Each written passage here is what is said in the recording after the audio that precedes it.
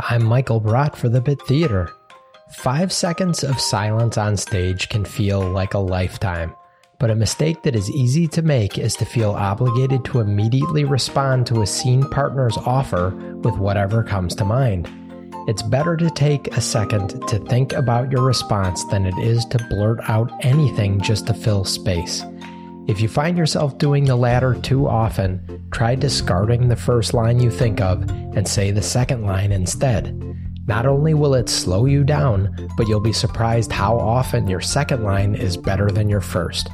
That's your improv tip for the day. Stay safe, stay healthy, love each other, and I will see you next time.